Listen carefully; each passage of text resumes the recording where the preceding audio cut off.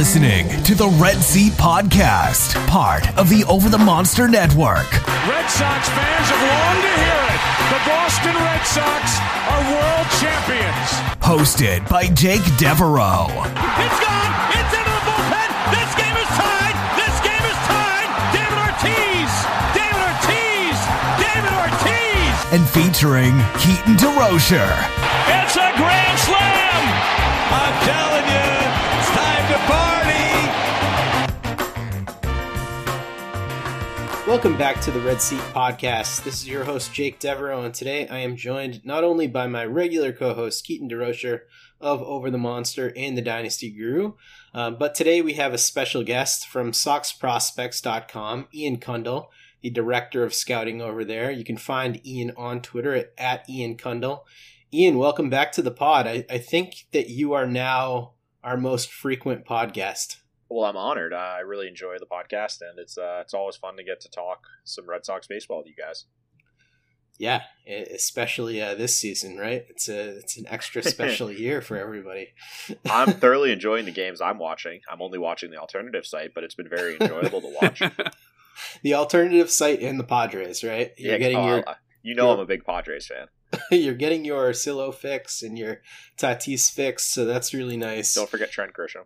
That's right. It's your boy, Trent Grisham. Yep. Keaton, how are you? Doing great, man. Back in Chicago, ready to rock. Nice. Living the dream. All right. So we've got a good squad here today for you, and we're going to be focusing a lot on this episode on the trade deadline. The trade deadline is approaching for Major League Baseball on August 31st, so exactly a week from when we are recording this podcast. We're recording at, 7 o'clock on a Monday night. And we're going to start right off at the top with the deal that was made between the Red Sox and Phillies. They were the first two teams to strike a deal during this upcoming trade deadline. They sent Brandon Workman and Heath Hembree, as well as cash, and it seems like more cash later, or a player to be named later, to the Phillies for Nick Pivetta and Connor Seabold. So before we get into the particulars of the players, I wanted to get both of your reactions to the trade when they made it. Like, gut reaction, good trade, bad trade, surprised that these players were involved, or kind of was this what you were expecting? Ian, let's go to you first. I really like the trade for the Red Sox, and I'm not surprised that it's the trade they made. It fits something the Rays would do, and that's kind of how I'm viewing a lot of Chaim Bloom's deals, is kind of what would the Rays have done in this situation. And if we know anything about them, it's that they would trade middle relievers if they can get guys under team control for longer and who could potentially be starters. And that's what they did in this situation. You know, they traded a guy in Workman who has a month and a bit left on his contract. And then Heath Hembree has 1 more year of control. But they got Nick Pivetta, who's got 3 or 4 years, depending on if they want to play some roster manipulation games with him. And then Connor Seabold, who's a prospect in the high minors. So I like it for them a lot. All right, nice. Keaton, what was your reaction to the trade? I'm not a big fan of Pivetta, so I wasn't super thrilled. But as Ian kind of laid out there, I get the reasons for making it. And if they can unlock something with him like they've done with Martin Perez, then maybe they have something. I'm just not confident that they will. So I'm not sure how Pivetta ends up fitting in.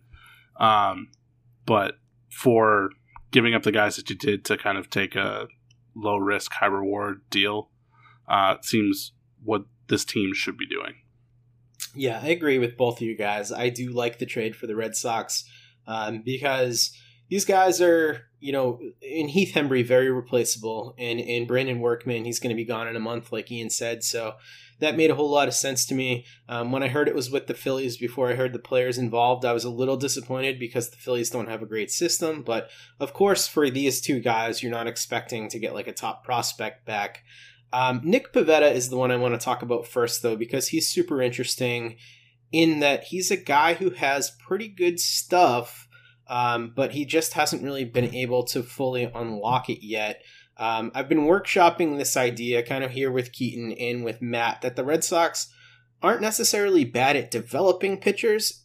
Sometimes they're bad at getting the right guys in the system. So, Ian, I want to ask you, do you think that the Red Sox could potentially unlock something here with Pivetta that could make him a valuable starter for this Red Sox team? Yeah, I mean, I think there's always a chance. I think a better way I would have phrased it is to make a valuable pitcher, because I'm not sure necessarily if it is in this as a starting role. Like, it could be as, like a Jalen Beeks type 3-inning swingman. But I think there's definitely a chance that they could make him a valuable pitcher, sure. Because, I mean, he's a type of guy that it's very intriguing raw talent, and you can see why teams have been interested. I mean, he was traded for Jonathan Papelbon back in the day to get to the Phillies, and the Phillies gave him a bunch of chances, and then eventually he got traded, obviously, in this one. And there's a reason teams keep taking a shot on him. It's not often you find guys with his build that throw as hard as he does with as good a breaking ball, but there's other issues that obviously hold him back. That kind of makes him the cream filling in a Red Sox closer's Oreo, doesn't it? I guess it does. I didn't even think about that. That's pretty weird. But let's talk about that second point. The Red Sox have been successful in this, and this is something you guys laid out on your podcast, the Sox Prospects podcast. If you don't listen to that, it's with Ian and Chris Hatfield. You should definitely check it out. Keaton and I are both regular listeners. But Eduardo Rodriguez, when he got here, he was kind of a mess. Obviously a guy with a much better pedigree, but they have been able to manipulate how pitchers are throwing and get them to throw different pitches, or maybe,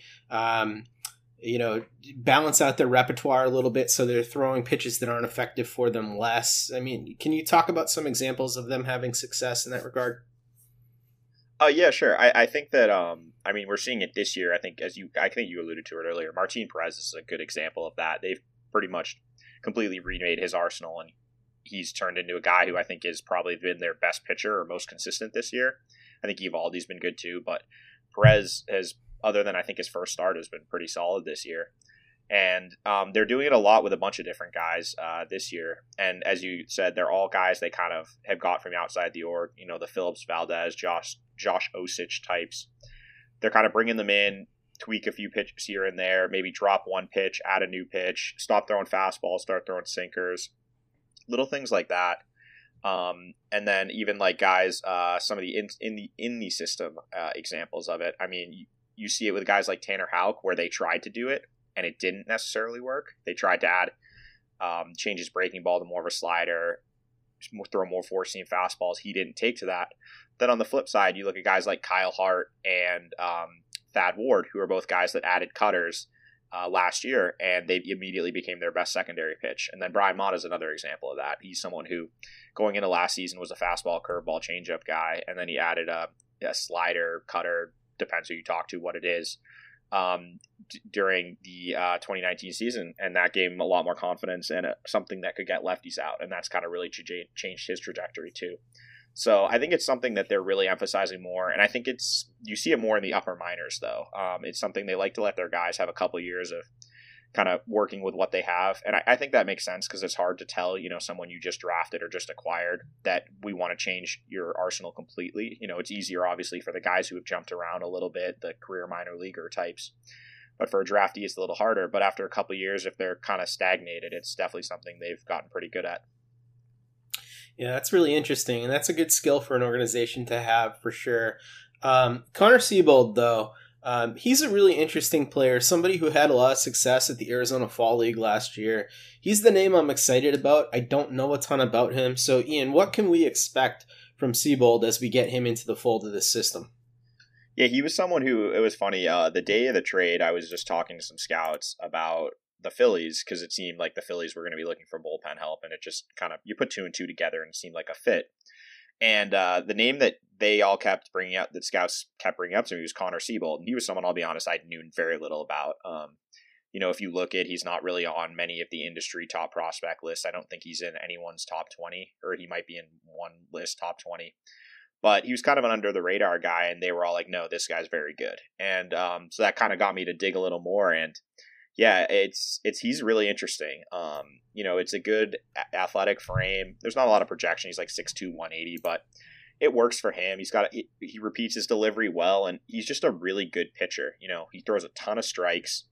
He's around the zone with his fastball. He can really locate it. It's a potential, above average command profile, even though his velocity is more like 91, 93. He'll get up to 95 though, but it's more like low 90s. But he knows how to pitch. He throws quality strikes, and he's got a true major league quality out pitch with his changeup. He throws like 80 to 82 miles an hour.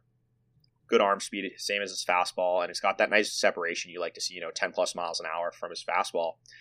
And that's a potential plus pitch. And when if you can get like an average fastball plus changeup, and then his slider, I've heard is like average-ish, talking to scouts who've seen him, 83 to 85 miles an hour.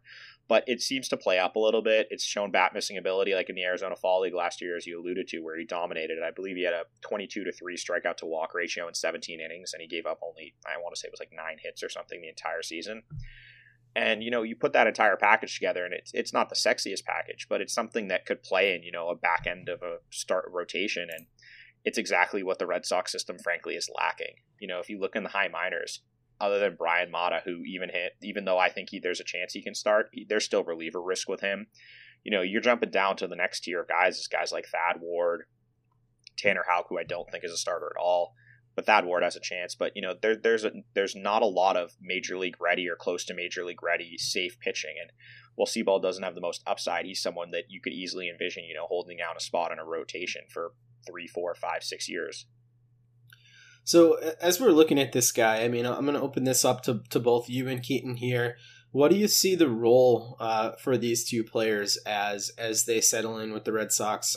Obviously, Seabold has some developing still to do. I guess, Keaton, what do you expect from Nick Pivetta with his role this year? And then Ian, what do you expect from Seabold? What do you think his timeline is? We'll go to Keaton first. Yeah, that Jalen Beeks role makes a lot of sense. I wouldn't be surprised if it's either as a follower or an actual, like, giving him a start and going the first 3 innings or so. But what the Red Sox are doing right now is they're just mixing together so many different combinations of people in the bullpen that having him maybe give a little bit of stability to that and lock down one of those spots, I think can only help them. So I expect that's probably going to be it, just the way that they've deployed the arms so far, other than the obvious Perez and Evaldi. Nobody else really goes more than 3. So he'll probably fit that role, either as a follower or a starter. All right. I like it. And what's the timeline for Seabold, Ian? I think he's someone that you could see realistically like end of next season. I don't think we'll see him this season, mainly because he's not on the 40-man roster and there's no need to add him. He's not like he's Rule 5 eligible or anything in the offseason because he was a 2017 draftee. So he's got some time before he needs to be added to those lists. So I believe he'll be Rule 5 eligible. I want to say next offseason, but I'm not 100% positive. But either way, he's not on the 40-man now, and I don't think he'll get added. But, I wouldn't rule out maybe he pushes for a spot at the end of next season. At the beginning of next season. I think the tough thing to say is what's going to happen in the offseason. Is there going to be some sort of fall league where he can get innings in games? Because right now, while what the Red Sox are doing at the alternative site is better than nothing, it's still at the end of the day just like live BP. Yeah. They're not playing. It's not a game situation. You don't have umpires behind the plate. You're facing the same hitters day in and day out. And, he's someone who last year had an oblique injury, so he only threw 50 innings. So he's not going to be able to he threw 56 innings in the regular season, then 17 in the fall league.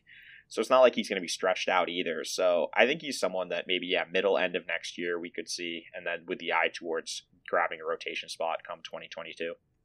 It'd be really nice if there was some sort of a fall league this year. It seems like that's something that, reading some articles in Baseball America, it seems like it's kind of unlikely because some teams don't want to kind of shell out the cash to send players there and do all that stuff. And unfortunately, baseball has sort of taken this tact lately where it basically doesn't want to upset the balance. So if some clubs want to spend and other clubs don't, they go with the clubs that don't want to spend and don't do these things that are good for player development. What's your read on the upcoming fall league? Do you think it's going to happen? And do you think that this mindset that's kind of pervasive in baseball is going to go away anytime soon?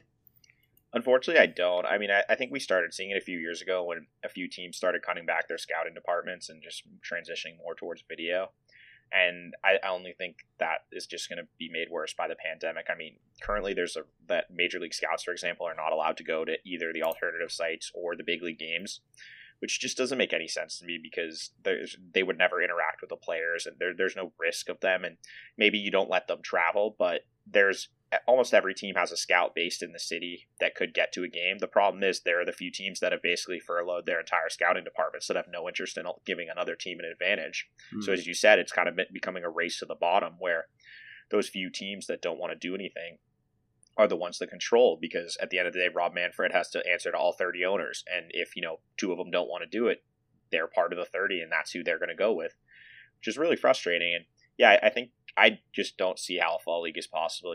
There's still, obviously, we haven't even mentioned it, but the virus is still a problem. Obviously, throughout the country, it's pervasive. We've seen this year how hard it is, even within following major league protocols, to keep the virus out of major league clubhouses. I can't imagine what would happen in a fall league situation where there's no way they're going to shell out for the type of testing or the accommodations that would be necessary to create any sort of bubble, or even probably to follow what they're doing at the major league level. So I just don't think it's realistic. I mean, I think best case you're looking at is maybe they let individual teams run some sort of fall instructional league like they do, maybe probably not in Florida, but even that, if a couple teams don't want to, I could see baseball just prohibiting it for, as you said, because if 3 teams don't want to, it's not, they'll say, well, it's not fair if the other 27 teams are allowed to. So I really don't know, and there's a lot of I don't know what minor league baseball is going to look like next year either. So it's just, the whole thing is a mess right now. Yeah, a lot of things up in the air right now. I want to get back to what this does to the roster long term, though, because this is a really encouraging move for me to see Chaim Bloom make, bringing in 2 guys who could potentially be back-end rotation guys, or in the case of Nick Pivetta, if that continues not to work out, he could be a pretty decent bullpen piece if they work with his pitch mix a little bit.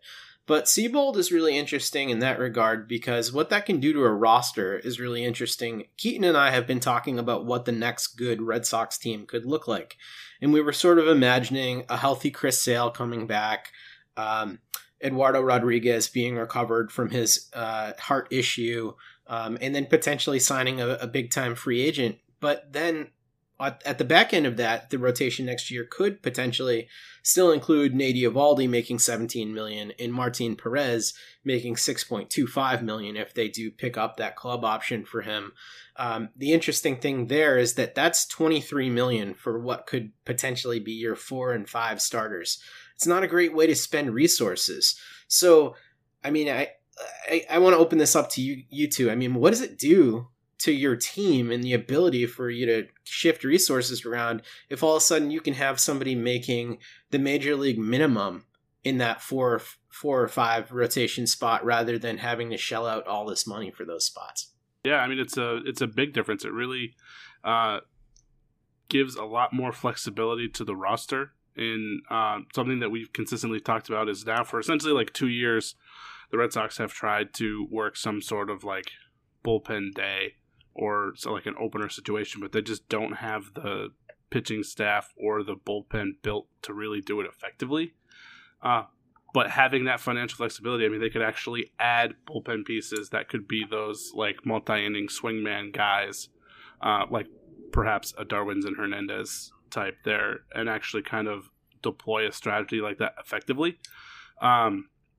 Versus having all of that money tied up in your starting rotation and then them just not putting any resources in towards the bullpen. So I think it would give them a lot more flexibility in how they construct the pitching staff as a whole versus just kind of being stuck with what they have. Yeah, I think that's a good point. And I mean, as we've talked, I'm sure you guys have talked about, the reason they're in the situation they are, where they had to trade Mookie Betts to reset the tax, was because they didn't have any pitching coming through the pipeline or really any prospects, and they didn't have those minimum salary guys to balance out, the big earners. And if you can have, Seabold making the minimum, Pivetta and R1 in those 4 and 5 spots, or even as like a swingman type, you could still pitch 100 innings instead of, someone making $5 million. That's a big difference. And, it really allows for a much more balanced roster. and which is something the Red Sox struggled with under Dave Dombrowski. You often ran into a situation where somewhere had to give because you're paying, guys off the bench like $4 million, guys at the back of the rotation $10 million. When things like that happen, it just really sets up everything off balance, and they need to start developing homegrown players in order to bring the roster back into balance and to be able to pay guys like Rafael Devers, Xander Bogaerts, Alex Verdugo eventually, JD Martinez, Chris Sale, those type of guys, because you need the stars, but you also need a balanced roster in order to succeed. And that's what we're seeing. The teams that are successful, the Dodgers, the Indians, the Twins, a lot of their roster is homegrown talent. And that's how they can go out and make those big splashy moves. Josh Donaldson, trade for Mookie Betts and sign him to a 12-year deal. Things like that are all possible because they have those homegrown players making so little, taking up a vast majority of their roster spots. Yeah, and as Alex wrote in his book, Homegrown, that was something that has, worked in the past for the Red Sox as well when they've had successful teams. The other thing that stands out to me with this is just looking at teams that have had some good success developing pitching depth, homegrown pitching depth. They're just so better able to absorb injuries. If they have injuries pop up in their rotation, the New York Yankees kind of stick out to me. If they have an injury, they can bring up a Jordan Montgomery or a Jonathan Loaiza or some of these other guys who are pretty valuable pieces, and they don't have to turn to these bullpen games and go out and try and trade for solutions. They already have these solutions. And the Dodgers, it's almost embarrassing the amount of talent they have. I mean, they sent Tony Gonsolin down after 2 electric starts from him. So it's an area where you're happy to see the Red Sox at. Yeah, definitely. I mean, I think the Dodgers, as you said, Gonsolin, it's funny you said that because Gonsolin's pitching in a simulated game right now in their taxi squad game. Like, he would be the Red Sox number 2 starter? I mean, I think maybe they're 1, honestly. And I think the Indians is another example of that. They sent down Mike Clevenger and Zach Plesac, rightfully so, frankly. Yep, sure. But those 2 would be the best 2 pitchers on the Red Sox, so it's not close. And they haven't missed a beat because they called up Tristan McKenzie, who strikes out 10 guys in 6 innings after not throwing a pitch in a game for 2 years. They have Adam Plutko, who he's not great, but he's better than Zach Godley. They just keep finding these guys. And Aaron Savali, another guy, came out of nowhere and looks like he's legit, top 3 starter on a team. You need to be able to develop guys in order to balance it out, and the Red Sox just haven't done that. Well, they have. They're just on other teams, frankly. Let's be honest. Well, we'll be looking for them to change that pitching, their pitching woes, I guess, under Chaim Bloom here. I want to move off of these 2 guys in this first trade to other likely trades that could potentially happen as we get closer to the deadline. What we're going to do is we're going to go through some groups of players. We've separated them into some different groups. We already kind of talked about this on some of the past pods, but we got a little bit more specific today into likely candidates, maybe candidates, unlikely candidates, and the guys who I called untouchable candidates. And yes, Bogaerts is in there. Likely candidates, though. Let's get to some of these guys. The group of 4 here that I have as likely candidates for the Red Sox to trade are Kevin Pillar, Matt Barnes, Jackie Bradley Jr., Mitch Moreland. Keaton, choose one of these guys and tell me why they're a good trade candidate or likely trade candidate. Only one. Well, I'll go with Matt Barnes because pretty much every year at the trade deadline, there's just a rash of relief pitchers. And it's kind of like a mixed bag of, wow, I thought they'd get more for that guy, or I can't believe they got that much for that guy. And he seems like the kind of candidate that he's has experience closing, not all of it great, but has the experience. Racks up a ton of strikeouts. His issues with walks have kind of gotten way worse this year. But he does have enough of a track record of being a pretty successful bullpen arm in a few different roles that a team that's just looking to shore up the back end of their bullpen could probably take a chance on him. It's also a weird year just because, I think it's going to be a slower deadline just because they're only getting these guys for a month versus a little bit more time. But, when you're chasing a World Series, perhaps that doesn't matter. So I think Barnes is, and we already saw the Red Sox deal 2 relievers already, and it just kind of seems logical that he's just going to be next because teams are always looking for relief pitching, and he's probably an inexpensive way to go in a season like this. Ian, just building on this point here, what would a return look like in your estimation for Matt Barnes, who is signed through 2021, or I guess I should say he's entering his final ARB year through 2021. So if a team is trading for him, they get him for this year, the rest of the season, and for next season. Is he a more valuable piece than a Brandon Workman type? Oh, definitely. Of the guys you just listed, he's the one you would get the most return for, in my opinion. Just having that extra year at a reasonable price is very important to other teams acquiring him.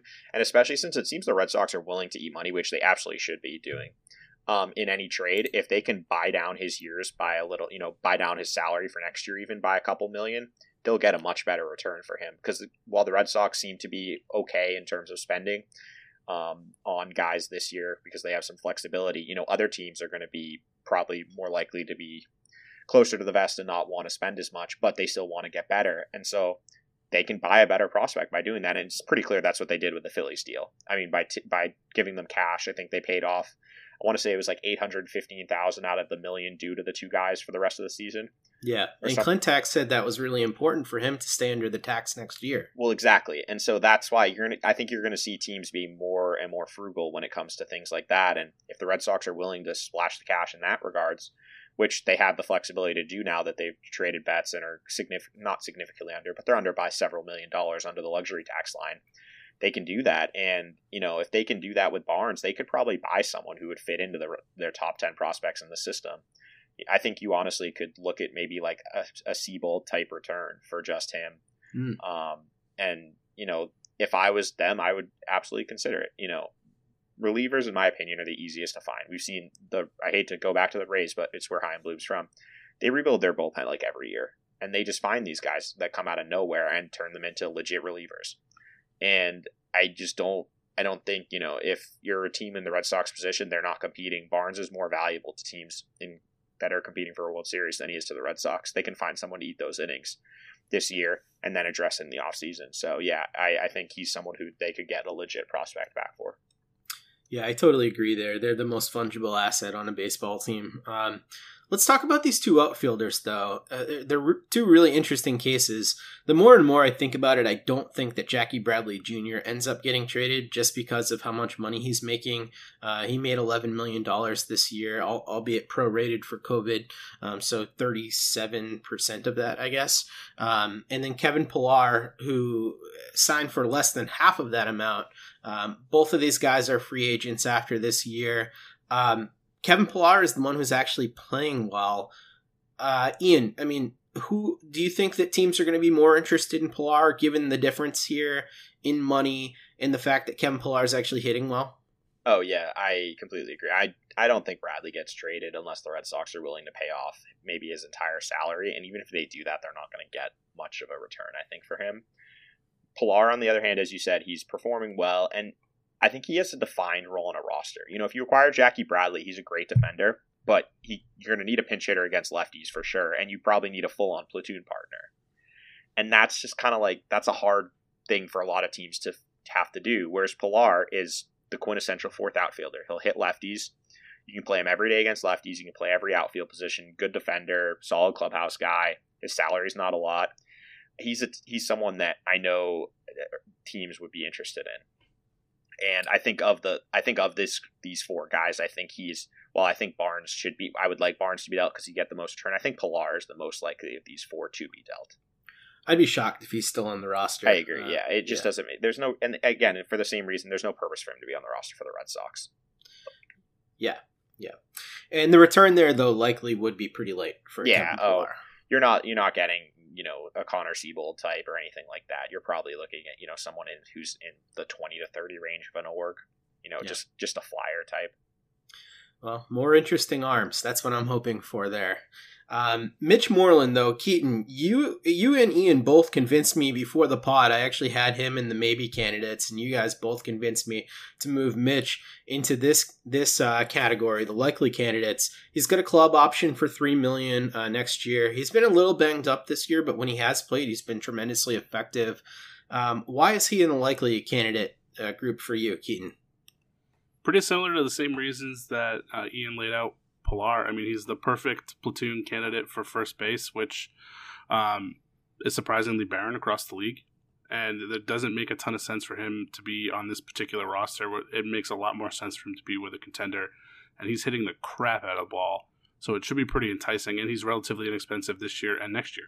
So as far as like just the Red Sox roster construction, it doesn't make a ton of sense. And they can kind of maybe get Dahlbach up here and get some playing time at the corners with that spot open. So it's for pretty similar reasons as Pilar, that it just, with this current roster, it doesn't make a ton of sense. I wonder if he can be the Dodgers' Doug Minkiewicz. I mean, aren't they? They're playing like Matt Beattie and Edwin Rios in that position right now. Yeah. So I think what Keaton said too at the end is something that needs to be emphasized. I think they need to do it more to give a chance to the young guys to see what they can do. You know, I'd much rather see like Michael Chavis, Bobby Dahlbeck, Jonathan Arouse get all of the at-bats in first and second base for September than give them the Mitch Moreland and Jose Peraza. Because at the end of the day, those are the three guys that you need to figure out what their future is. You know, Peraza's a nice like bench player, but he shouldn't be starting for a team with the Red Sox aspirations. And Moreland has had a great season. He's a great, clubhouse guy. He's just a competitor, goes out there every day and does a great job hitting righties, but he's 35 right now.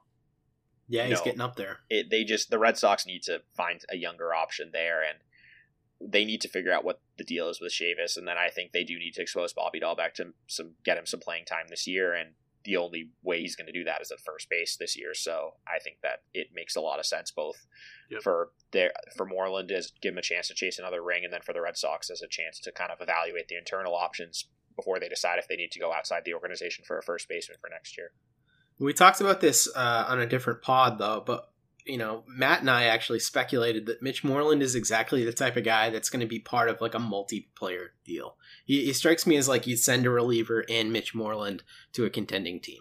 He's unlikely to be dealt by himself. Yeah, I could see that, because that's also how you maximize your return. If you package him and Barnes to a team, you're going to get more than if you just trade Moreland separately, or you probably trade Barnes separately. You combine the two and fill a couple gaps for a team and eat the money, and you get a decent player back.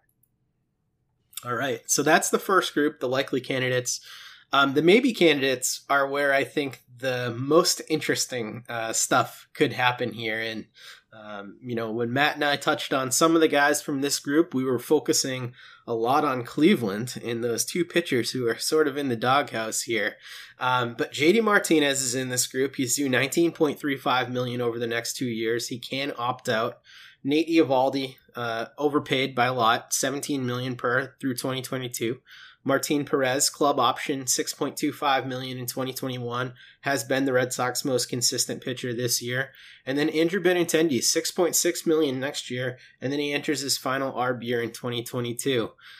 Ian, which of these is the most interesting trade candidate for you coming up to this deadline? I think it's Benintendi, and it's not close. I don't think you trade JD Martinez because you're not going to get a lot for him. He makes a ton of money. He can opt out. It's just he's someone, frankly, that matches up with the timeline for Devers and Bogarts. And if you're going to keep those two and compete next year, which seems to be the stated goal, it just doesn't make sense for me to trade JD Martinez. You said Eovaldi. I don't think Eovaldi, given his contract, it's in a pre-COVID economy. It's overpay, but it's fine. Mm-hmm. Post-COVID, that's just too much money for a guy of his inconsistency. And Perez, I think he's a usable arm, and $6 million for him next year, honestly, I think there's a very good chance they pick it up, because he's, as we talked about earlier, he's probably been their most consistent pitcher this year. And that moves us to Benintendi kind of by default. It's the only one left for me, and he's just a tough one because I don't know what to make of him. I was pretty down on him coming into the year because there were a lot of alarming signs based on his play last year. And I think we can all agree this year he's been horrific. Yeah, that's an understatement for sure. Yeah, and it's a tough one because if they had traded him 2 years ago, they could have got a ton. He had massive value 2 years ago. Yeah, but now if you'll be trading him at kind of his his peak or his minimum value, and I'm not sure if that makes sense. But at the same time, if someone is willing to offer you good value for him, I think you have to consider it, because it's easier, I think, as we've seen with Kevin Pillar, you can find guys to play the outfield in a 1-year deal for short money. Benintendi has 3 years or 2 years after this left, and if they can turn him into, a mid-rotation or a better starter, I think you seriously have to consider it. Now, is this Kevin? I should say Andrew Benintendi for Zach Plesac, pipe dream of mine. Is this potentially real? I mean, do you think they could go that avenue? I don't see why Cleveland would do it. I mean, if Cleveland would offer him for Benintendi, I don't think he would still be on the Red Sox. Because if you can get Plesac for 5 years for Benintendi, I mean, that's a no-brainer. But I don't know if that's a thing. But I mean, it makes a lot of sense if it was Andrew Benintendi of 2 years ago. It's just, I'm not sure, like, is Andrew Benintendi of this year a starting caliber outfielder? Oh man, how the mighty have fallen, like, huh? I mean, I don't know. I don't know if that's a serious, I think it's a legitimate question now. Because he's done nothing this year. Like, he's not hitting the ball hard. He can't drive the ball in the air. You know, I don't know. It was right before he went on the disabled list. I want to say it was Red Sox Stats tweeted out a video of every, like, time he's made contact this year. And it's just like all ground balls or weak fly balls. You know, he's barreled one ball up this entire season, according to StatCast. And his average exit velocity is 85 miles an hour, which is down 4 miles an hour from last year. His launch angle has dropped like 9 degrees. It's just all red flags. So his K rate's up to 32%. It's just a lot of red flags. Maybe some of it was he was playing through an injury. We don't know that. It's a weird year. You know, his routine might have been disrupted. But yeah, I don't know what to do with him. It's a predicament I'm guessing the Red Sox did not envision they would ever find themselves in this year. Yeah, this is a confusing one to me too, and I guess this is a question for you as, you know, the scouting director at Sox Prospects. How do we go from Andrew Benintendi as a 2020 guy and a guy who some scouts threw a 7 on his hit tool to the Andrew Benintendi that we're seeing right now? Is it confidence? Is it in need of change of scenery, injury, mechanical? I mean, is it a mixture of all these things? It's super confusing. Yeah, I mean, it's hard to say without, you know, interacting with him day in and day out, but I do think there's some confidence has to be a part of it. You know, last season obviously wasn't as good as 18. It was still, like, decent enough, but there were some red flags. You know, the rising strikeout rate, walk rate dropped a little bit, but his exit velocity did go up, and, you know, his launch angle did also.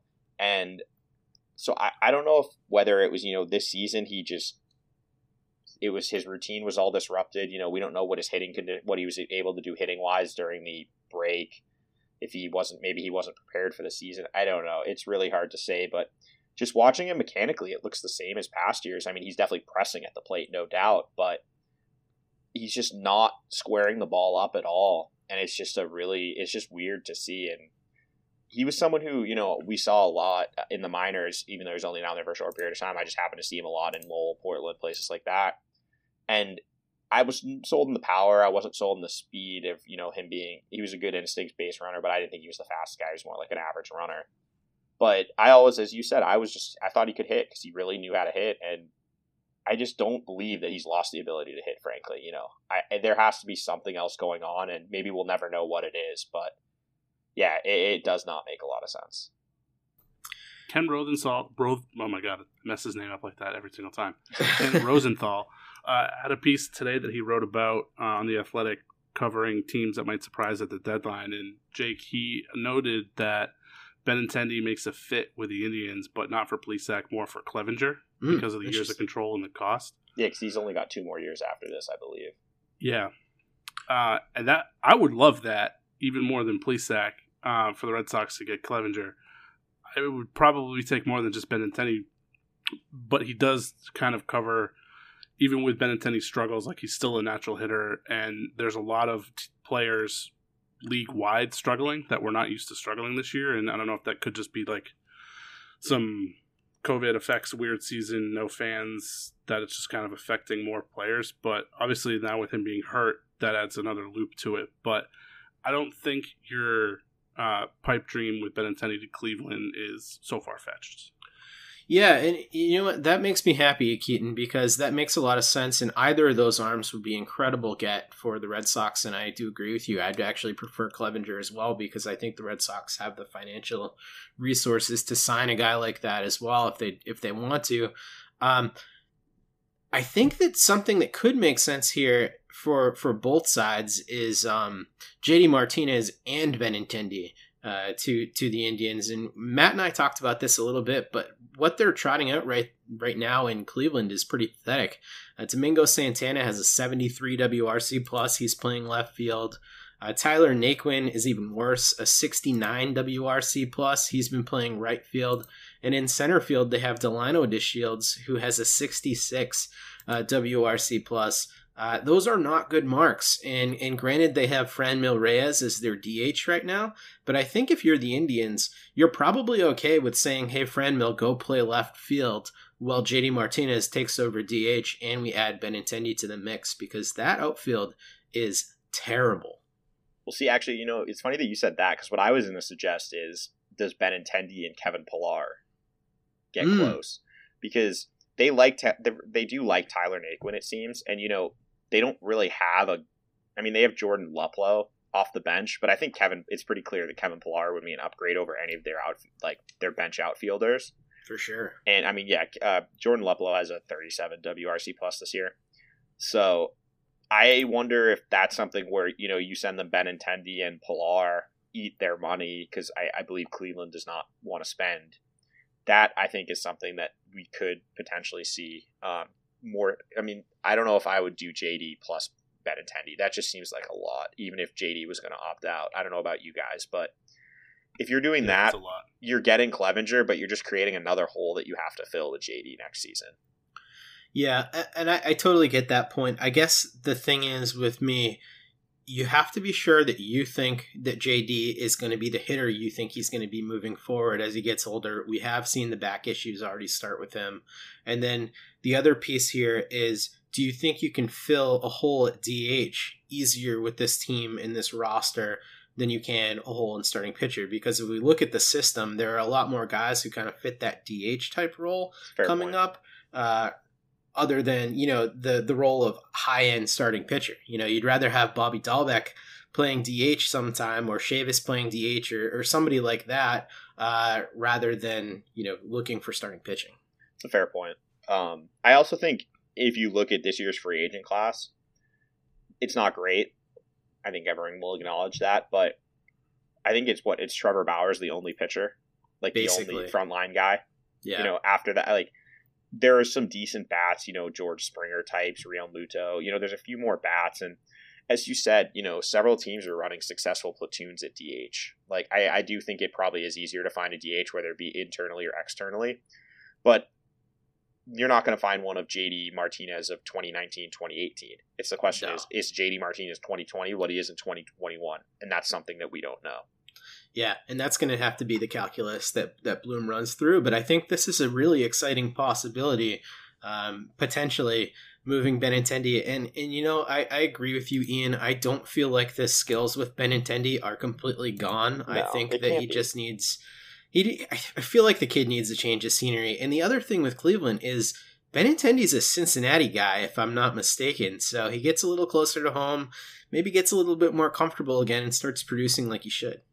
Yeah, and I think the one thing that we don't know is how serious is his injury, because he's missed more than the 10 days, I believe, as of now. And I know when he went on the DL, I wasn't sure if it wasn't just a 10-day mental break, more or less. He's injured, quote unquote, but it seems like it's legit if he's still on the DL. So that's, I think, the big question is, is he someone who they need to get back this week to have a few games healthy to showcase teams, or are teams comfortable trading off the track record and that he'll be healthy? Yeah. It's going to be interesting. That's going to be one to watch. Definitely watching Cleveland. All right, let's get to the unlikely candidates here. The not quite untouchable guys, but the guys that I think would take quite a bit, either because they're maybe not worth that much or because they're worth quite a bit to the Red Sox. The group here is Christian Vasquez, good two-way catcher for the Red Sox, $6.25 million in 2021, and then a club option for $7 million in 2022. That's a great deal for him. Michael Chavis is controlled by the club through 2025, and Jose Peraza through 2022. Keaton, let's start with you. You are someone who loves two things. You love catchers, and you love very squat first base types. Yeah. Christian Vasquez is that catcher. Michael Chavis is your boo. Are these guys unlikely candidates to you, and why? Hey, it's Kaylee Cuoco for Priceline. Ready to go to your happy place for a happy price? Well, why didn't you say so? Just download the Priceline app right now and save up to 60% on hotels. So whether it's Cousin Kevin's Kazoo Concert in Kansas City, go Kevin, or Becky's Bachelorette Bash in Bermuda, you never have to miss a trip ever again. So download the Priceline app today. Your savings are waiting. Go to your happy place for a happy price. Go to your happy price, Priceline. I think Chavis is because of his cost and control and his strikeout issues. I'm not sure how much somebody else would want to take it on. I think it's going to be up to the Red Sox to just refine him. Vasquez, I could see being moved if someone is really in the need for a catcher. They could just use Plawecki as the bridge to Connor Wong. Who I guess the reports, and Ian, I guess you could comment on this. The reports are out of the alternate site that Wong's actually been pretty impressive. So if they felt that they could get some meaningful value somewhere else and just use Plawecki as kind of like a stopgap, or maybe even another free agent catcher, like they added Luke Roy this year, obviously didn't make it. They also added Plawecki. I could see Vasquez getting moved, but I think he's probably in the right spot in the unlikely candidates box there. What do you think about that, Ian? I mean, Christian Vasquez, I think if he gets traded by the club, it's a position where right now in the minor league depth at catcher is not good in this system. It got better with Wong, obviously, but it's not strong. And also, I think it would take kind of a haul to get Christian Vasquez at this price from the Red Sox. I agree. It's a tough one because, as you said, they have Connor Wong. Other than that, there's not a lot, especially in the high minors. And even Connor Wong, while he's someone he's playing in the alternative site, he only had a handful of games in Double-A next year. You know, he's not someone who's going to be ready to start next season. So if you did move Vasquez, you need another catcher. Though they do have Plawecki. Sneakily, that trade worked out pretty well, where Plawecki's looks like a very serviceable backup, and I believe he has one more arb year next year. So he would be under control. And that, I think that they can find a catcher, or at least be comfortable with it, to the point where if someone is willing to pay what they're asking for Vasquez, I would seriously consider it. Because a couple of things, sneakily, he's 30 years old already. You know, it's not like we're talking about, I always forget that because he's just homegrown, and for some reason I assume he's younger, but he's been in the system for forever. And since 2008 now. Exactly. You know, he's not a young kid anymore. He's a veteran. He's, you know, approaching his 7th season. He's not that good a hitter still, honestly. Like, I mean, this year he's hitting 258, 289, 419, and most of that is because he had that, 3-game stretch where he hit all 4 of his home runs in the Mets series and right around then. Other than that, he's done nothing at the plate this year. You know, it's a 4% walk rate, 30% strikeout rate almost. He's not a good hitter. He's fine defensively, but I think he's replaceable to the point where if a team is willing, like the Padres, for example, are willing to going all in and need a catcher and think he's the difference, I would absolutely consider trading him. Because I think, as you said, he's the one you could get a lot for, too. And when we're saying a lot, I mean, are we talking about like a top 50 prospect for Christian Vasquez? Probably not, but I think you could probably conceivably ask for someone, you know, a top 100 guy. I mean, we're talking about he's got 3 years of control at a very reasonable deal, and especially if they're willing to pay down a little bit. Sure, I think you could ask for a top 100 guy. I mean, catcher around the league is so bad that, yes, he's not a good hitter, but it's an 86 WRC+. You know, it's better than a lot of other catchers. And if you look at some of the catchers, contenders are running out, like the Mets. Wilson Ramos seems like he's toast. Padres, Austin Hedges, I want to say, is hitting 118 this year or something along those lines. You know, Colorado has Tony Walters as their starting catcher. I mean, the Rangers, I don't know who their starting catcher is now because Robinson Chirinos is on the DL. And not all those teams are contenders, but if you look around baseball, just the state of catcher this year is atrocious. And so if a team is willing to give, you know, top 100 prospect or a couple interesting guys for Vasquez, I think you have to seriously consider it. Yeah, I mean, Keaton and I talked about how we think that Christian Vasquez is probably a top 5 catcher around baseball at this point, and he certainly has produced at that level. Dating back to 2019, he's been worth the 4th most wins above replacement amongst all catchers. in baseball, behind only Garver, and he's going to pass Garver this year. Garver's been terrible. He's been awful, and he's not as good defensively as Christian Vasquez. The only catchers who you can really say are better on both sides of the ball are Real Muto and Grandal. Mm-hmm.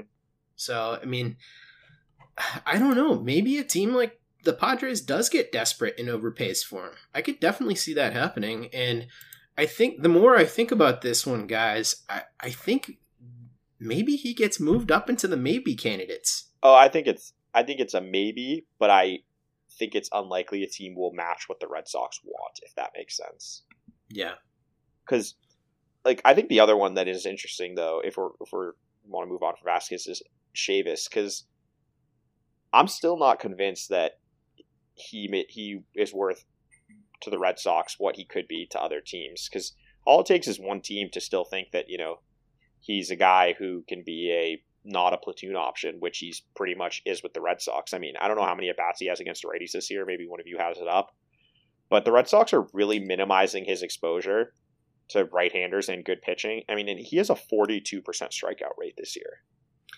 So I'm out on him, Ian. I have very big concerns. He's not a good defender, which we've talked about a long time. I remember back in the day when people were talking about how Devers would have to move off third base for Chavis, and I remember trying to explain to people that Devers is a much better defender than Chavis is. But he's not a good defender. He doesn't really have a position. I mean, he's playing second base and some first base this year, but at first base he's a weird fit because of how short he is. And he's basically not getting time at second base either. No, and he doesn't walk. He has major holes in his swing. I honestly wouldn't be surprised if he's someone that gets demoted after the trade deadline. I don't think if they're maybe they have to play him because if they move Moreland and things like that. But at some point, I think there needs to be serious discussion about whether or not that roster spot should go to Bobby Dahlbeck, and you should see what you have with him. Because what Chavis is doing right now just isn't going to cut it, and I'm not sure how it gets better. He's regressed after that initial hot start from last year. It's just been downhill since then, and I don't know if it's a lack of confidence now or what, but what he's doing at the plate right now is just not sustainable at all. And if Bloom has decided he doesn't like him, and sorry, Keaton, let me just make this quick point. If Bloom has decided that he doesn't like Chavis and he doesn't believe in him long term, that strikes me as a really interesting second piece to add to a deal to get you the player that you really want going forward.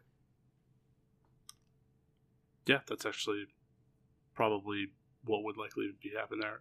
For his at-bats, though, he actually has more at-bats against righties than lefties. He has 31 against righties, 29 against lefties, but he's batting 85 points higher against righties in both of his home runs, or lefties.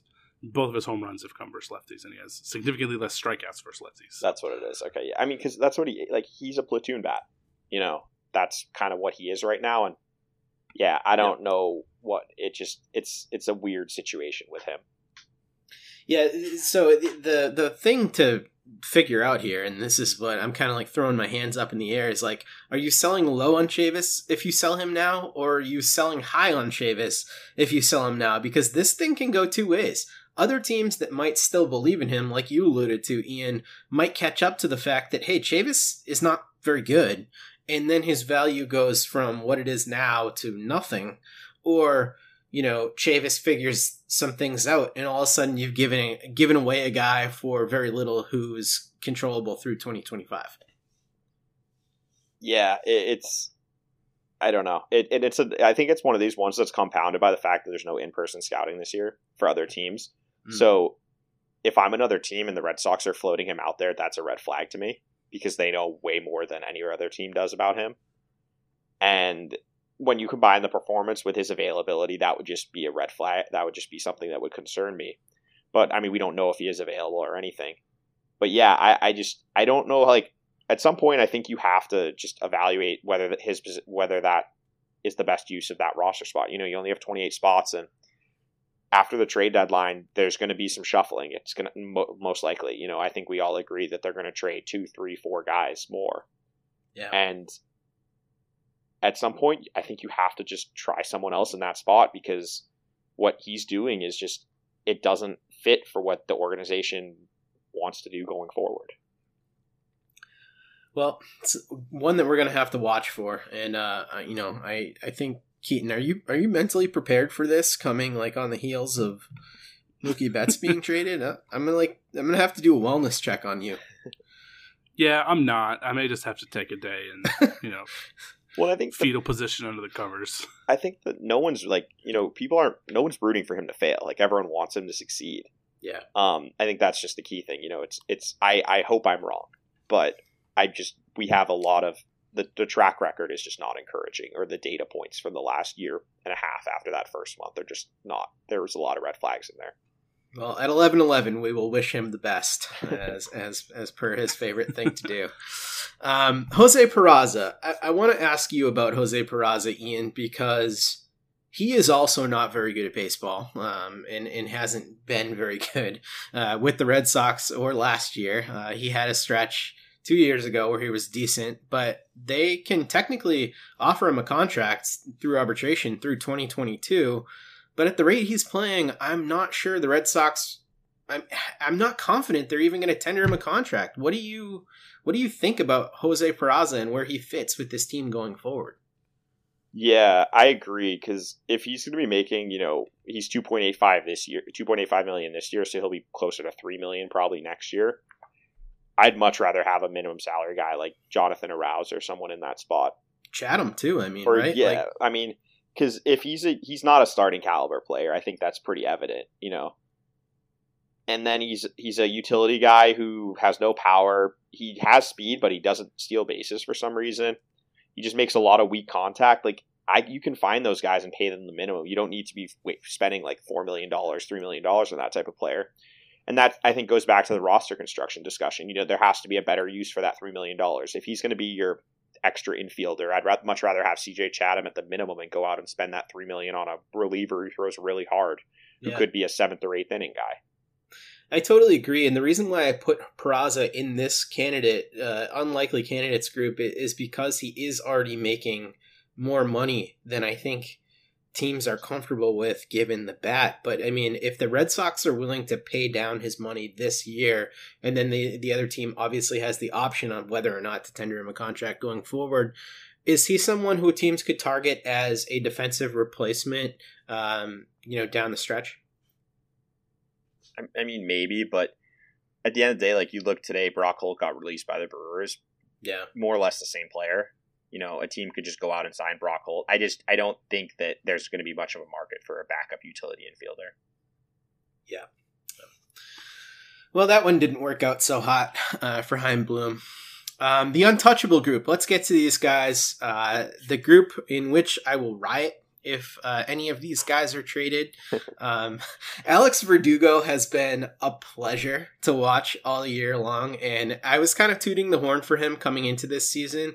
It seemed like not only were fans low on him, but a lot of the beat writers were low on him because he wasn't very impressive as he was kind of overcoming his injuries. But he's been electric as a fielder. He's been the firecracker that we need at the top of the lineup. He's just been doing everything. So impressed with him. But then the other guys in this group, Rafael Devers and Xander Bogaerts, is there any disagreement from you two? Let me open this up to you guys. Keaton, I think I know how you feel about this, but are you with keeping all three of these guys for the next good Red Sox team? Yeah, I am. These were the three guys that I outlined in the roundtable last week of guys who are untouchable. It was these three, and then it was also Jeter, Downs, Wong, and now I can't remember the third. Tristan Casas, Idaho. Yeah. Yes, that was it. Yikes.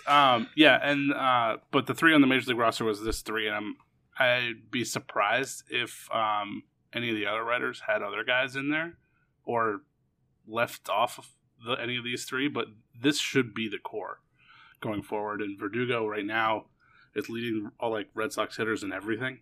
So, he's putting up quite a fight he's going to be unfairly compared to Mookie for probably the rest of his Red Sox career. But he's putting up for now, and that's kind of exactly what you want to see. So I would expect that they should not at all. I don't remember where the Bogaerts one started, but the general. Oh, it was because they. It was Rosenthal said that no one was untouchable, which is just GM speak and not actual reality. So yeah, I mean, no one should be untouchable. Like if Chris Archer, for example, with the Rays, if a team is going to come give you like 3 potential all-stars for Chris Archer, you have to do it. Yeah. You know what I mean? But yeah, of course. But like that's the thing. Like I agree with Keaton. You don't trade these 3 unless you're literally getting like a team's entire farm system. I mean, every single player. Like there's no reason to, because at the end of the day, the Red Sox want to be competitive. Boston will not sit through Tigers like rebuild, or even what the Rays did a few years ago. That's just not going to fly here. They have to be competitive, and if you're trading one of these 3 guys, to me that just says you're rebuilding for the next 3-4 years, and that just doesn't work. And the reason you traded Mookie Betts was to get the salary flexibility in order to spend it and give long-term deals to your good players and to go out and spend in free agency. And we haven't seen a free agent market yet. We don't know what's going to happen with that. But if you trade Mookie Betts and then end up trading these guys too, then what was the point?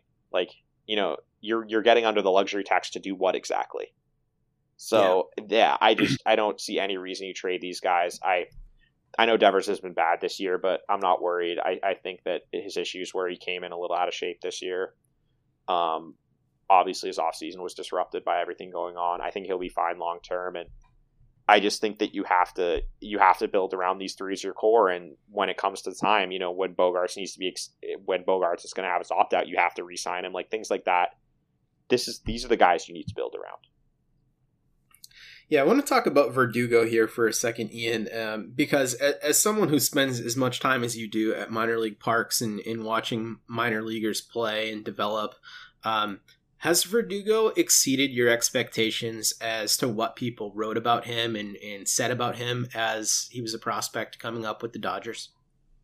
I mean, he was pretty highly regarded. I think if you look back at his minor league career, he had some injury issues, but for the most part, he was a solid performer. There was just a lot of questions about what his power would look like. His career minor league average is I think it's over 300. Like the hit tool wasn't the question; it was just the power. And I think we're seeing this year. I mean, he's slugging .543. Like he can hit the ball a long way, and I think he's kind of he's turned into, if we were playing a full season, I think he would have to be in serious consideration as a potential all-star. And I think he's exceeded expectations in that regard because the power has come. But, when you combine, I think he's an above average defender in the outfield. I mean, he's got, I think, the most assists of any outfielder in the league this year, I want to say. He does, yeah. He's got a legit arm in the outfield. It's a legit hit tool. He can get on base, I think he's a perennial all-star. And even if you just look back in the last season and a half, he's been worth almost 4 WAR. Like, that's a heck of a player.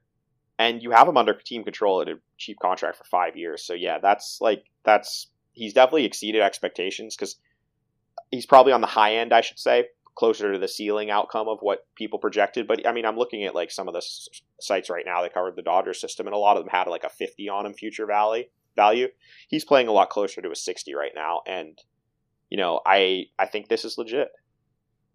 And there were some 6s thrown on his hit tool, too. Oh, yeah. The hit tool was the thing. It was just the power. A lot of people had like a 40-45 on the power. The field, he's probably, he's not an elite defensive right fielder, but he's above average, I would say. The arm is a weapon. And I think it was just, that people were unsure about how the game power would play. And I mean, even if you look back to last season, he did slug 475. But this season, I think he's kind of taken it up another level when it comes to driving the ball.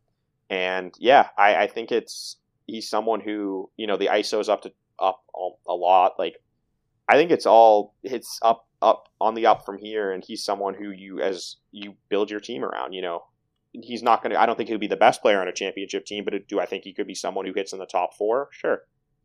Watching him has made me actually even more bullish on Jarren Duran, because Jarren Duran, in his new setup, as you've pointed out on Twitter a lot, holds his hands almost identical to the way that Verdugo is holding his hands, and he's been able to generate quite a bit of power with this new swing. Yeah, it's an interesting comparison. I hadn't actually really thought about comparing their stances, because when you see Verdugo's stance, I think Duran's stance, the new one, a lot of people have been in my mentions have been talking about it looks a lot like Anthony Rizzo, which it does, the way he keeps his hands low to start. But as you said, he's really driving the ball, and the advantages he's going to have on Verdugo is he's much faster. Verdugo is according to StatCast in the 69th percentile for sprint speed. I would guess Duran will be in the 90th plus percentile for sprint speed when he's eventually up there. And I mean, he's like a 70 runner legit. And defensively, it's still a work in progress a little bit, but this power that is legit, he's just crushing the ball in every game I watched. I think I put up a video on my Twitter showing him hitting a home run, pulling one, and then going the other way with one. And he's hitting the ball the other way 400 plus feet. I don't think I've ever seen him hit the ball that far the other way before. He's squaring the ball up, 106 miles an hour, 390 feet to right field. That's Trent Grisham stuff right there. Yeah, it's just things that he did not do. And he's talked about a lot in the Zoom sessions after the workouts. He worked with a hitting coach this year. They worked on lowering his hands to increase his launch angle and for him to be able to get to the balls on the inner half. And if you saw him in Portland last year, his big issue was if he had a fastball up on his hands, he just roll it over because he just couldn't get around on it. And with this new setup, his hands are so much quicker, and he's a big kid. I think something with Duran that people forget is he's like 6'2", 6'3", 210 pounds, and he's absolutely ripped.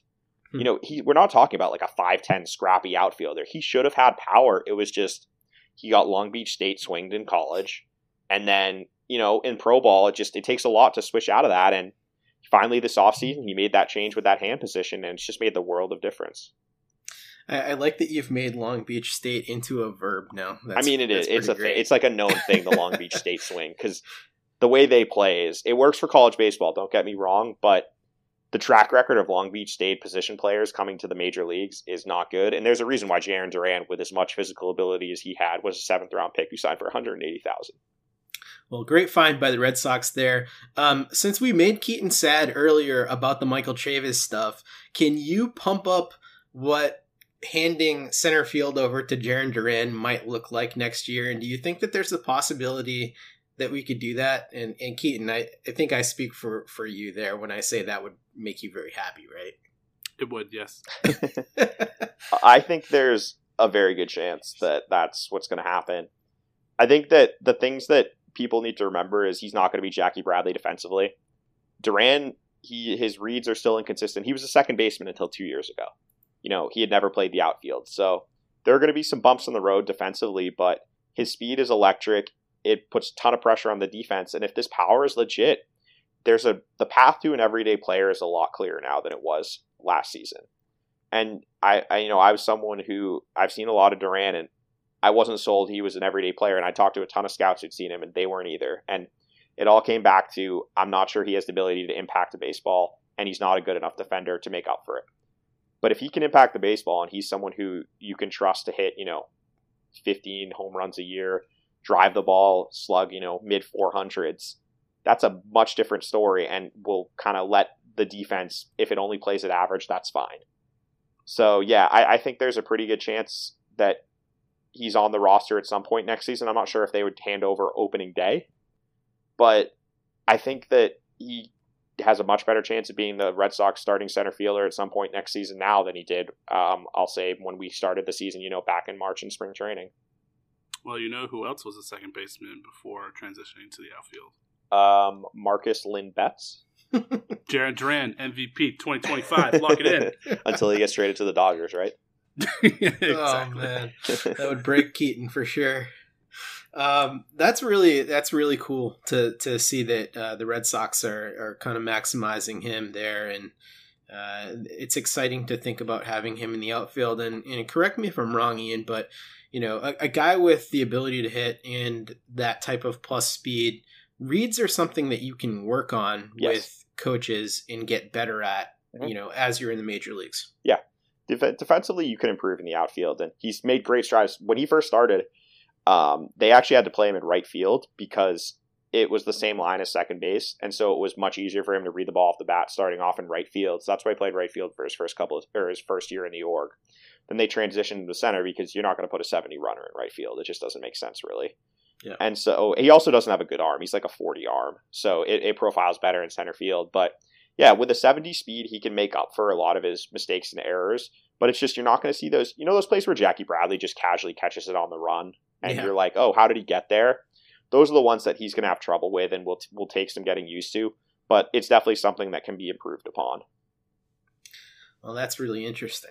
All right, let's two more things before we move on to kind of the less interesting guys here. Rafael Devers, he's somebody that Keaton and I have talked about a lot this year, and a ton of listeners have been asking us whether or not Rafael Devers will eventually be moved off of third base because of errors. And it's something that I believe Keaton and I are a little bit split on, right, Keaton? I mean, last time we talked, what was your take about Devers moving off the position eventually? I think it was greater than 50% within the next 3 years. Right. And for me, I thought that, it would be way less than 50% for him to move off in the next 3 years. Because to me, looking at his errors, it just seems like a lot of them are more mental than they are just an inability to get to the ball or throw effectively. I wanted to get your take on Rafael Devers. You've seen a lot of his defense in the minor leagues. What are the Red Sox going to do with him? You can't have him making errors at the rate that he's making them this year. So how likely is it to you that he actually moves off the position? I think a lot of it's going to come down to conditioning. I mean, it's pretty clear this year he didn't come into the season in the greatest shape. The Red Sox were pretty upfront about that, because remember, back was it during the spring training 2.0, he was sent over to BC to work out for a few days because they said they needed him to work on some things. That was pretty clearly because he just didn't look like himself when he came into camp this year. I think that's definitely contributed to his defensive struggles. I also think that we talked about a little bit earlier, but having Michael Shave as a first base does not do him any favors either. He's not exactly the most accurate thrower. He does have a very strong arm, but it's a lot easier to throw when you have a 6'3" target at first base than when you have someone who's 5'9", 5'10". But I think if Devers gets himself back into game shape like he was last season, then I don't have any qualms about him sticking at third for the foreseeable future. And for me, that's, someone who, if he's with the Red Sox next 3, 4, 5 years, he can stick at third. But if what he is this season physically is kind of what is going to be the new norm for him, then I think that, yeah, definitely you have to, at some point, it's going to be a discussion that's going to have to be had. That would make things really interesting for the discussion on whether or not you try super hard to trade JD Martinez too, because if all of a sudden you have to play Rafael Devers at DH or first base, if you don't think that he can play third base long term, especially with Casas coming up, that could get kind of dicey. Yeah, I mean, for me, I still think that there's a greater than 50% chance he can stick at third base long term. But again, it's one of these things that I think he has the skills to do it and the ability. It's just the conditioning aspect is not something that we can predict. You know what I mean? The tools are there to be an average third baseman with, a plus to better arm. But that's the off the field or, how he works out during the offseason is something out of our control. And that's, I think, what is going to ultimately decide his future defensively. Is this the offseason then, with his value being what it is right now, to sign him to the Acuna extension for the Red Sox? I mean, if he would take it, I absolutely would do that, yeah. I think that if you can get a discount based on this season to him, I think it's something you have to seriously consider. Do you think that that's going to be their priority one in the offseason, is to lock up Devers? If it was me, it probably would, because I don't think you're going to have any traction with Bogarts, because Scott Boras. I would have said Eduardo Rodriguez, but I would not be comfortable giving him a long-term deal, unfortunately, now because of what happened this year. We need to see him back on the mound healthy before I'd be willing to do that. And Verdugo has too much team control to even consider doing that. So, yeah, I think it's something that they will seriously explore. All right. Let's get down to the last person here that we should talk about. Xander Bogaerts. Ken Rosenthal wrote about the possibility of trading him because he gets no trade rights on September 6th. He can opt out after 2022. He's making $20 million per year through 2025 with a vesting option for 2026. Xander Bogaerts means everything to this team. He is a solid defender at shortstop. He is an ever-improving hitter at shortstop. He is a team leader. He's become more vocal over the years. He's a very handsome man, so he's going to be attracting those fans. Xander Bogaerts is pretty much the perfect player. He also showed a willingness to sign a below-market deal with the Red Sox. He's shown a willingness to work with these guys. Why on earth are we talking about the potential of trading Xander Bogaerts? Like, how is this a thing in 2020? Is this just another terrible thing of 2020? Or like, am I missing some type of reason in the world where this is a good idea? Nope. I just don't see it. I mean, Ian, am I missing something? It's kind of crazy, right? To even entertain this. Yeah, I mean, as I think I said it earlier, the only reason you'd entertain him is if you're going full rebuild. And if you're doing that, you're trading Devers, you're trading, Bogaerts. Oh, sorry, you're trading Bogaerts, you're trading Devers, you're trading everyone, and they're not going to do that. So I don't see any way he gets traded. And can you talk about the difference too in the tone of how these two players in Xander Bogaerts and Mookie Betts have approached their upcoming free agency and their willingness to deal with the Red Sox? I mean, these two things, based on their history, have seemed like kind of apples and oranges in the way that they have shown a willingness to entertain signing long-term deals. Yeah, I mean, obviously, Bogaerts is willing to take, as you said, a below-market deal to get locked in long-term. He did get the opt-out, which was very smart on his behalf. But I think the difference is that Mookie Betts is a top 3 player in the game, whereas Bogaerts is not on that same tier. And when it comes to Mookie Betts, he felt that he had that obligation, he felt, to his fellow players to go out and set the market with his deal. Whereas Bogaerts is not someone who's setting the shortstop market. The person who's going to be doing that now, it looks like, is Fernando Tatis or Francisco Lindor. Those are the two deals that will be setting the market.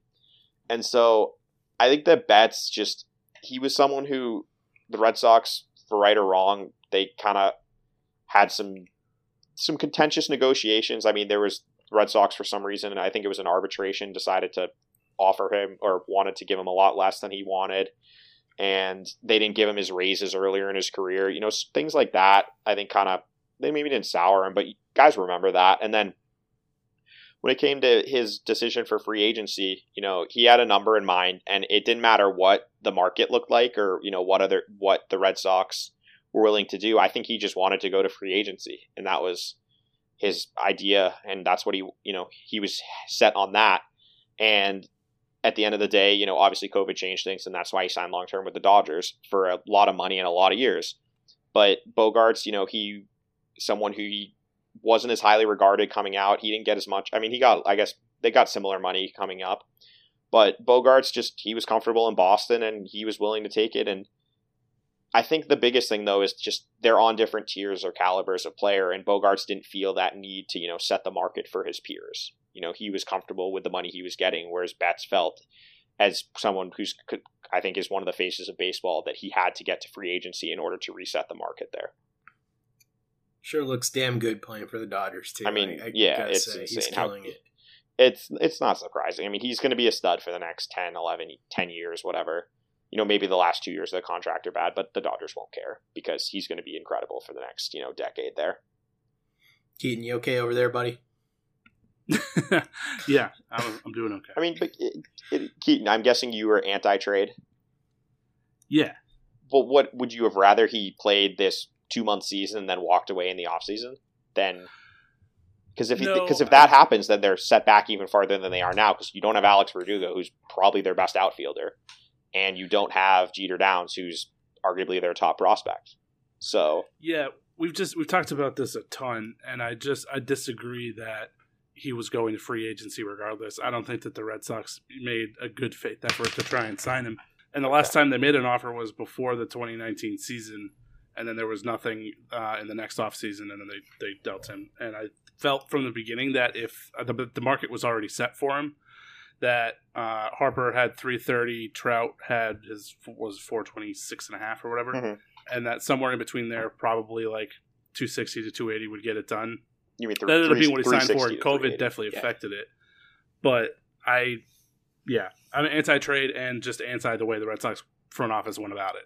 Fair enough. I think that they could have stopped him from going to free agency, but they didn't make an effort to do so. Fair. All right. Well, no more Betts trade because we're going to make a lot of our listeners sad. The last category of guys that I threw together before we get to our couple of listener questions here is just I assume the rest of the roster here, the guys that we didn't mention, are all available if any team wants them as part of a throw-in. But I did mention 5 guys, all from the bullpen, who I think the Red Sox will probably endeavor to keep and probably won't garner enough attention from other teams in order to, warrant a trade. Those are Phillips Valdez, who has impressed this year with his fastball changeup combo, Darwinzon Hernandez, who, battled COVID and is now going to be pitching again, Austin Bryce, who I really don't like watching him pitch aesthetically, but he's been okay. Josh Taylor, who also battled COVID, and then Colton Brewer, who's signed through 2024, or at least team control arbitration years through 2024, has looked decent at times. He's the one who came over from the Padres. What did you guys think about this list of 5 players? Do you think that any of these guys is likely to get traded, or do you think that these 5 represent people who are going to be part of the bullpen going into next year? So I have possibly a hot take here. Ooh, but I like hot takes. Kind of expect Matt Barnes to be traded, and with that move, I'd like to see Phillips Valdez close. Ooh. I like it. That's I have been super impressed with him, and I'm like fully on his bandwagon now. Came out of nowhere. I mean, he's a skinny fella, but all he does is get guys out, and it's amazing. And I'd never thought that with the construction of the Red Sox bullpen that they'd have somebody like that. To me, he's one of the 2 most reliable arms in the bullpen right now. And so I'd like to just see what he can do as a closer for a bit.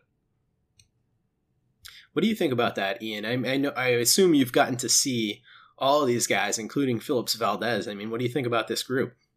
It's an interesting take, and I when Keaton brought him up, I did a little. His Statcast data is very impressive. I don't know if either of you have looked at it, but he just doesn't give up hard contact at all.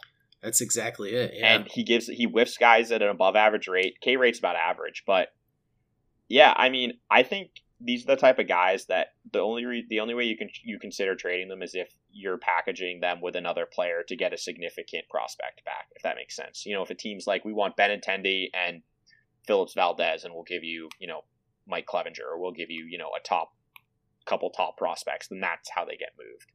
I cannot see them getting dealt on their own, because you need bullpen arms, and all of this is the type of bullpen arms I personally like to build around. They're all guys who are going to be making the minimum or in their ARB years. None of them are going to be expensive, and that's what you should be looking for. You want these. That's why they went out and got all these guys, was to try to build a bullpen cheaply. And right here, if the fact that if they can come into the next offseason with 5 guys locked into the bullpen who are all under team control for several more years, that's a really good start and something they can really build around. It makes filling those gaps a lot easier, and it's a lot more palatable if you're going to go out and sign a guy for $3-4 million for one of the more leveraged roles. So, yeah. You should almost never be paying for bullpen help in this league. Yes, I agree. And that's one thing that I already have liked about Chaim Bloom, too, and I totally agree with you, Keaton. He has been the lone bright spot. I mean, how many times have we on this podcast together talked about Phillips Valdez? It is far more than I would have expected coming into this season. It's pretty much every time there's some new glowing Phillips Valdez thing that we talk about. But the way he uses that changeup to induce weak contact, it's just been brilliant. It's great. Yeah. And I never thought that with the arms in the bullpen that I would be drawn to any of them. But I am significantly drawn to Valdez. Yeah, he's very exciting. Well, I think it's interesting. Something worth with him is, you talked about a lot the usage of pitches and how it changes for how the Red Sox have changed it for certain people. And I need to bring him up. Sorry, I clicked on Framber Valdez for some reason. But if you look that's fair. He's pretty good too. Yeah, but if you look at his pitch usage, last season he was throwing a sinker almost 50, almost 60% of the time, and his changeup was in the 30s. And this season he's throwing a sinker less than his changeup. And I think that's an example of what the Red Sox, they identified something that they really liked with him, and they brought him in, and his slider usage has increased, but his sinker usage has decreased 16%, and his changeup usage has increased 12%.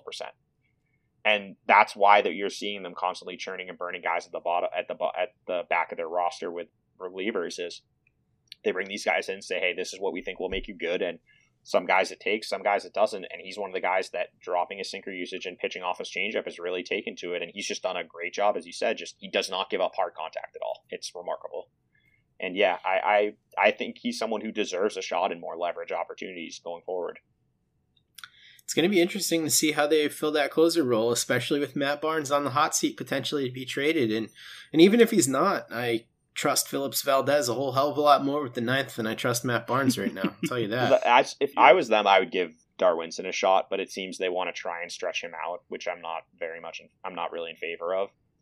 But I think Darwinson has that mentality that you want in a closer, and he's a 2-pitch guy and he misses bats to the point where I think it's something could be a legit weapon there. But I also get if you can turn him into like a 2-3 inning guy, that's probably more valuable.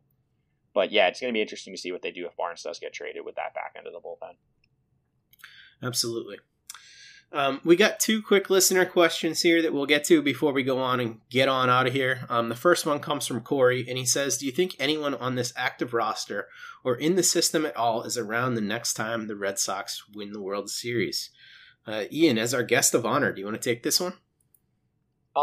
Yeah, I mean, I don't think the Red Sox, I think they're not close. Don't get me wrong in terms of the current active roster obviously is not competitive, but do I think with some tweaking, some shrewd movement, and, having Chaim Bloom kind of do what he does, do I think they could be there in the next 3 years? Absolutely. And if you're talking in the next 3 years, I think there's several guys on the big league roster. I mean, I think the big 3, obviously, the Bogarts, Verdugo, Devers group, but I think a lot of the prospects, the system isn't great, but there's guys coming through that I really like.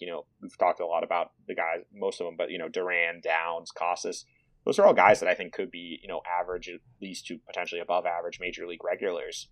And so I do think there's a chance that there's several guys because I think the Red Sox, yes, they're not good this year, but I have a very strong inkling that next year's Red Sox team is going to look radically different and they're going to be competitive in spending once again this offseason. Yeah, I completely agree with you. Keaton, what's your take on that? Do you fall more in line with, this turnaround is going to be a lot quicker than we think? Yeah, I do. And we talked about, I can't remember if it was the last podcast or the one before, but we talked about how 2022 is probably like the next best chance, but it's still a really good chance. And all things considered, I guess hopefully JD Martinez is still there. That'll be the last year of his thing.